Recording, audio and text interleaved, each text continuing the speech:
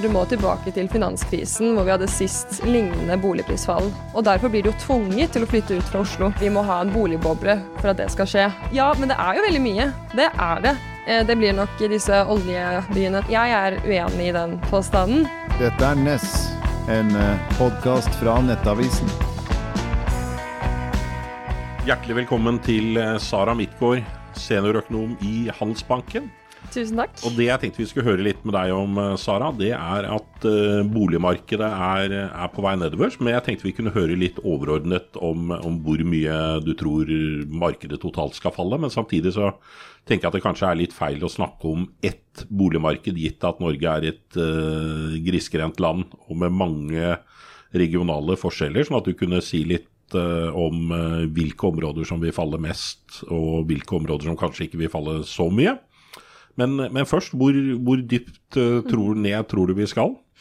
Hvis vi sammenligner fra både toppen i år til bunnpunktet, altså sånn til slutten, så ser vi for oss rundt litt over 7% da, sesongjustert. Så det betyr jo egentlig at det skal en del ned, og det viser jo, altså det er det samme som en snitt år mot år-prognose neste år på 3% da, fall. Og det høres jo lite ut, 3%, og topp til bunn på rundt 7,5%, men det er faktisk en del. Du må tilbake til finanskrisen, hvor vi hadde sist lignende boligprisfall på nasjonalt basis. Og da er toppen var august, var det Stemmer, ikke det? Så da er det sommeren nå. Så 7% ned fra august 2022.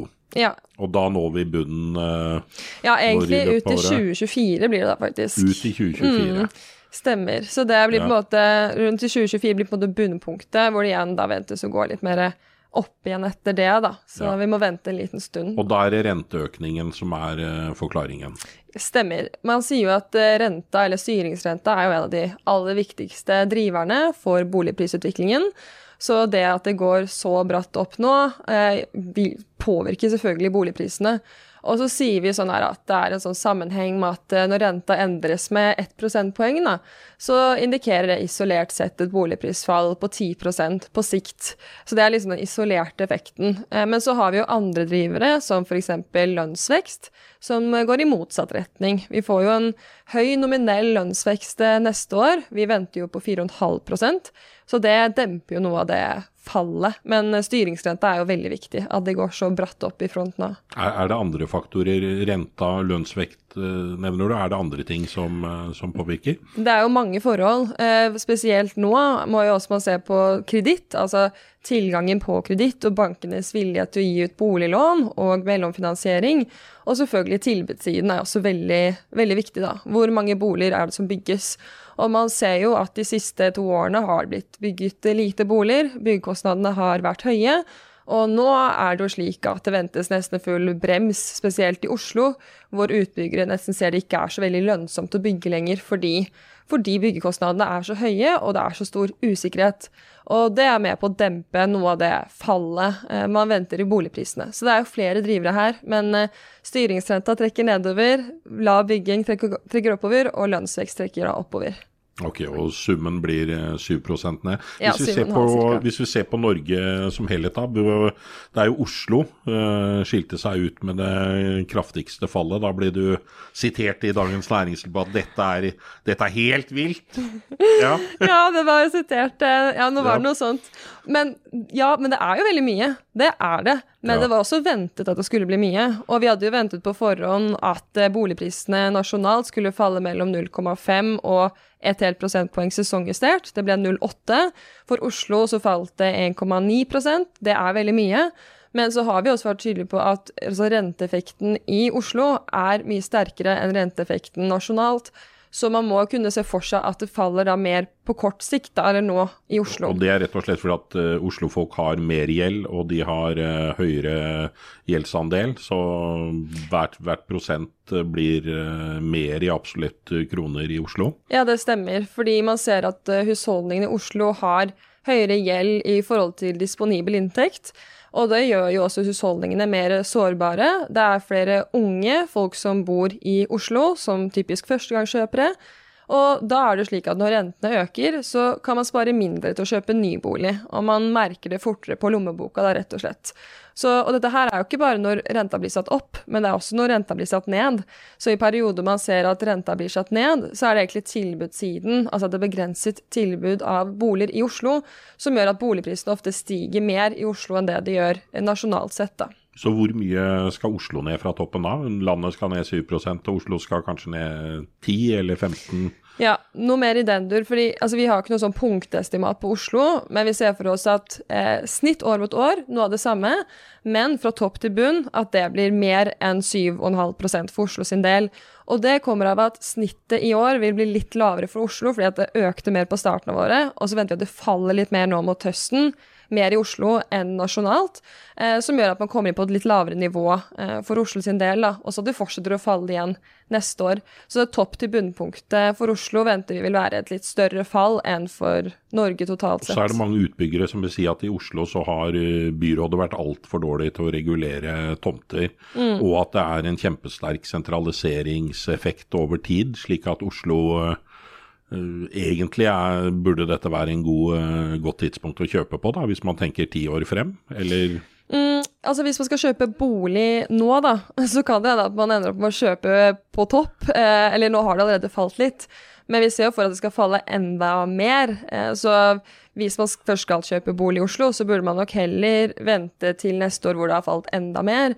Men så det jo slik at det at det bygges få boliger i dag, fordi at det høye byggekostnader, stor usikkerhet, det påvirker tilbudssiden igjen om 2 år, når disse boligene skulle ha vært ferdigstilt på markedet.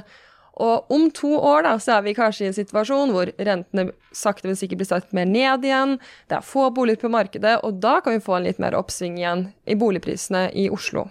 Men så tenker jeg det en ting som jeg i hvert fall føler det har vært litt underkommunisert, at du har høy innenlandsk flytting ut av Oslo. Hvordan påvirker det? Men hvis vi ser på innenlandske flyttingen da, så har det vært et flytteunderskudd i Oslo i mange år, altså etter finanskrisen. Så har vi sett hva vil flytteunderskudd si? Flytteunderskudd, det vil si at det flere som flytter ut fra Oslo, altså hvis vi ser på bare landsbasis, enn folk som flytter til Oslo. Så det betyr at det flere som da flytter ut av Oslo, enn folk som kommer til Oslo. Og det kommer av en egentlig eller det flere forklaringer da, men ene forklaringen det jo at ofte det unge folk som kommer til Oslo, flytter til Oslo for å studere eller jobbe, og så kanskje finner man seg en partner, og så skal man få en familie, og så flytter man ut til å være 4 stykker da, i stedet for 2. Og så det jo slik at det alt for få eneboliger i Oslo. Det bygges for få eneboliger, eneboligprisene høye, og det veldig vanskelig for en helt normal familie da, med normal inntekt å få råd til en enebolig i Oslo. Og derfor blir de jo tvunget til å flytte ut fra Oslo. Og det noe av grunnen til at innvandringen, altså innenlandsk innvandring, høyere enn de som flytter, eller at det flytter færre inn da, enn de som flytter ut fra Oslo. Så det og så det innvandrerne som gjør at Oslo tross alt øker? Stemmer. Så det eneste forskjellen gjennom pandemien, det var rett og slett at innvandringen da, ikke gjorde opp for den innenlandske flytteunderskuddet som vi hadde for Oslo. Men nå ser vi at det begynner å ta seg mer opp igjen. Flytteunderskuddet mindre negativt nå enn det var midt under pandemien, og innvandringen tar seg også opp igjen. Så den totale befolkningsveksten begynner å ta seg mer opp i Oslo nå, ser vi. Ikke da, for det sånn jeg tenker at 40 000 ukrainere i år og 30 000 til neste år, det jo ganske mange tusen mennesker som skal ha en leilighet. Ja, det 3 Lillehammer nesten, for å sette det litt i relief. Men samtidig så vet vi jo ikke 100% ennå hvor alle disse ukrainerne kommer til å ende opp hen, og hvor de skal eventuelt etablere seg, og ikke minst hvor lenge de kommer til å være i Norge. Alt jo veldig usikkert. Så det avhenger jo i stor grad av hvor alle disse ukrainerne etter hvert ender opp da. Men en annen faktor som viktig, det jo det at arbeidsinnvandringen har jo også vært lav under pandemien og egentlig gjennom fjoråret, fordi lønnsveksten i flere europeiske land var ganske høy, og da ble jo insentivene for å komme til Norge for å jobbe, de ble jo litt svakere. Men dersom det går verre med europeisk økonomi fremover i tid, og det går fortsatt relativt godt med norsk økonomi, så kan det hende at vi får en økt arbeidsinnvandring også, og de kommer ofte til Oslo. Og hvis vi tenker utenfor Oslo, hvilke områder tror du vi vil se det minste fallet? Så tenker Norge som helhet? Det blir nok disse oljebyene, spesielt Stavanger da, vil komme seg godt ut av dette. Nå ventes jo oljeinvesteringene å øke med nesten 20% de neste 2 årene. Det er veldig mye. Da trenger man mange folk til å jobbe, til å kunne gjennomføre disse oljeinvesteringene. Og da ventes altså innvandringen eller befolkningsveksten i Stavanger å ta seg opp. Det er det ene. Og det andre er at man venter at lønnsveksten i Stavanger kan øke mer enn nasjonalt sett. Og det er med på å trekke opp kjøpekraften. Er det nok til at det ikke blir et boligprisfall i Stavanger, eller tror du de vil merke renteeffekten der også? Jeg tror de vil merke renteeffekten der også. Jeg tror ikke man kan komme bort fra at det vil falle i Stavanger også, men langt fra så mye som andre byer, så spesielt Oslo og nasjonalt sett da. Er det noen andre steder enn Oslo du føler vil falle? Hva med områdene rundt Oslo, Follo? Jo, det kan man se, hvis vi ser på dataene, så ser man at renteeffekten er uten tvil sterkest i Oslo, og skiller seg egentlig ganske mye ut fra områdene som Follo og liksom andre områder rundt Oslo. Det tar litt lengre tid da, for renteeffekten slår ordentlig til i områdene rundt Oslo. Så det er ikke sikkert at det vil falle like mye som Oslo, men mer enn nasjonalt sett. Vi ser jo at renteeffekten er sterkest i de mest sentrale kommunene, og minst sterk i de minst sentrale kommunene. Så ute i distriktene er vel der man kan se at boligprisene kanskje går minst ned, og at det går mer ned i byer og mer sentrale områder. Hva tenker du om Trondheim? De har jo vært, ja. Nei, jeg tenker at Trondheim ikke like mye som Oslo, men de kan jo ikke lene seg på oljeinvesteringene. De har ikke like, samme vekstnæringene da, som venter fremover i tid, som for eksempel Stavanger. Så jeg ser for meg at Trondheim kan gå ganske så likt som nasjonale boligpriser, kanskje litt mer enn det også. Hva tenker du om de som spår, det er jo mange, Harald Magnus Andreasen har jo vært gjest der, og han har jo alltid advart mot faren for en sånn ordentlig smell nedover. Hvor stor tror du den risikoen er for at vi ikke får et fall på si 7% fra toppen, men 25-30%? Jeg tror, en veldig viktig antagelse i det, av det jeg har hørt da, av Harald Magnus Andreasen sine spådommer, det er jo at vi må ha en boligboble for at det skal skje. Hvis boligprisene plutselig skal falle med 25-30%, så må det komme av at boligprisveksten som vi har hatt de siste årene, har vært drevet av at vi har vært irrasjonelle, har hatt helt feil forventninger om boligprisvekst, og ikke av fundamentale forhold. Og hvis det er tilfellet, jo da kan vi godt våkne opp i morgen og tenke at boligprisene skal ned 30%, og så faller de faktisk 30%, fordi at prisveksten var drevet av en boble og ikke fundamentale forhold. Men jeg er uenig i den påstanden. Jeg tenker at den boligprisveksten vi har hatt de siste årene er drevet av fundamentale forhold, sånn at lav rente, styringsrenta har jo blitt nærmest satt ned år etter år etter år. Det har jo vært mye som har stimulert boligprisen de siste årene. Og så har vi hatt en høy akkumulert inntektsvekst de siste årene, og begrensninger på tilbudssiden. Og en annen ting er jo at det er blitt nevnt at det er blitt bygget så mange boliger over lang tid, og at gjelden hos norske husholdninger er såpass høy.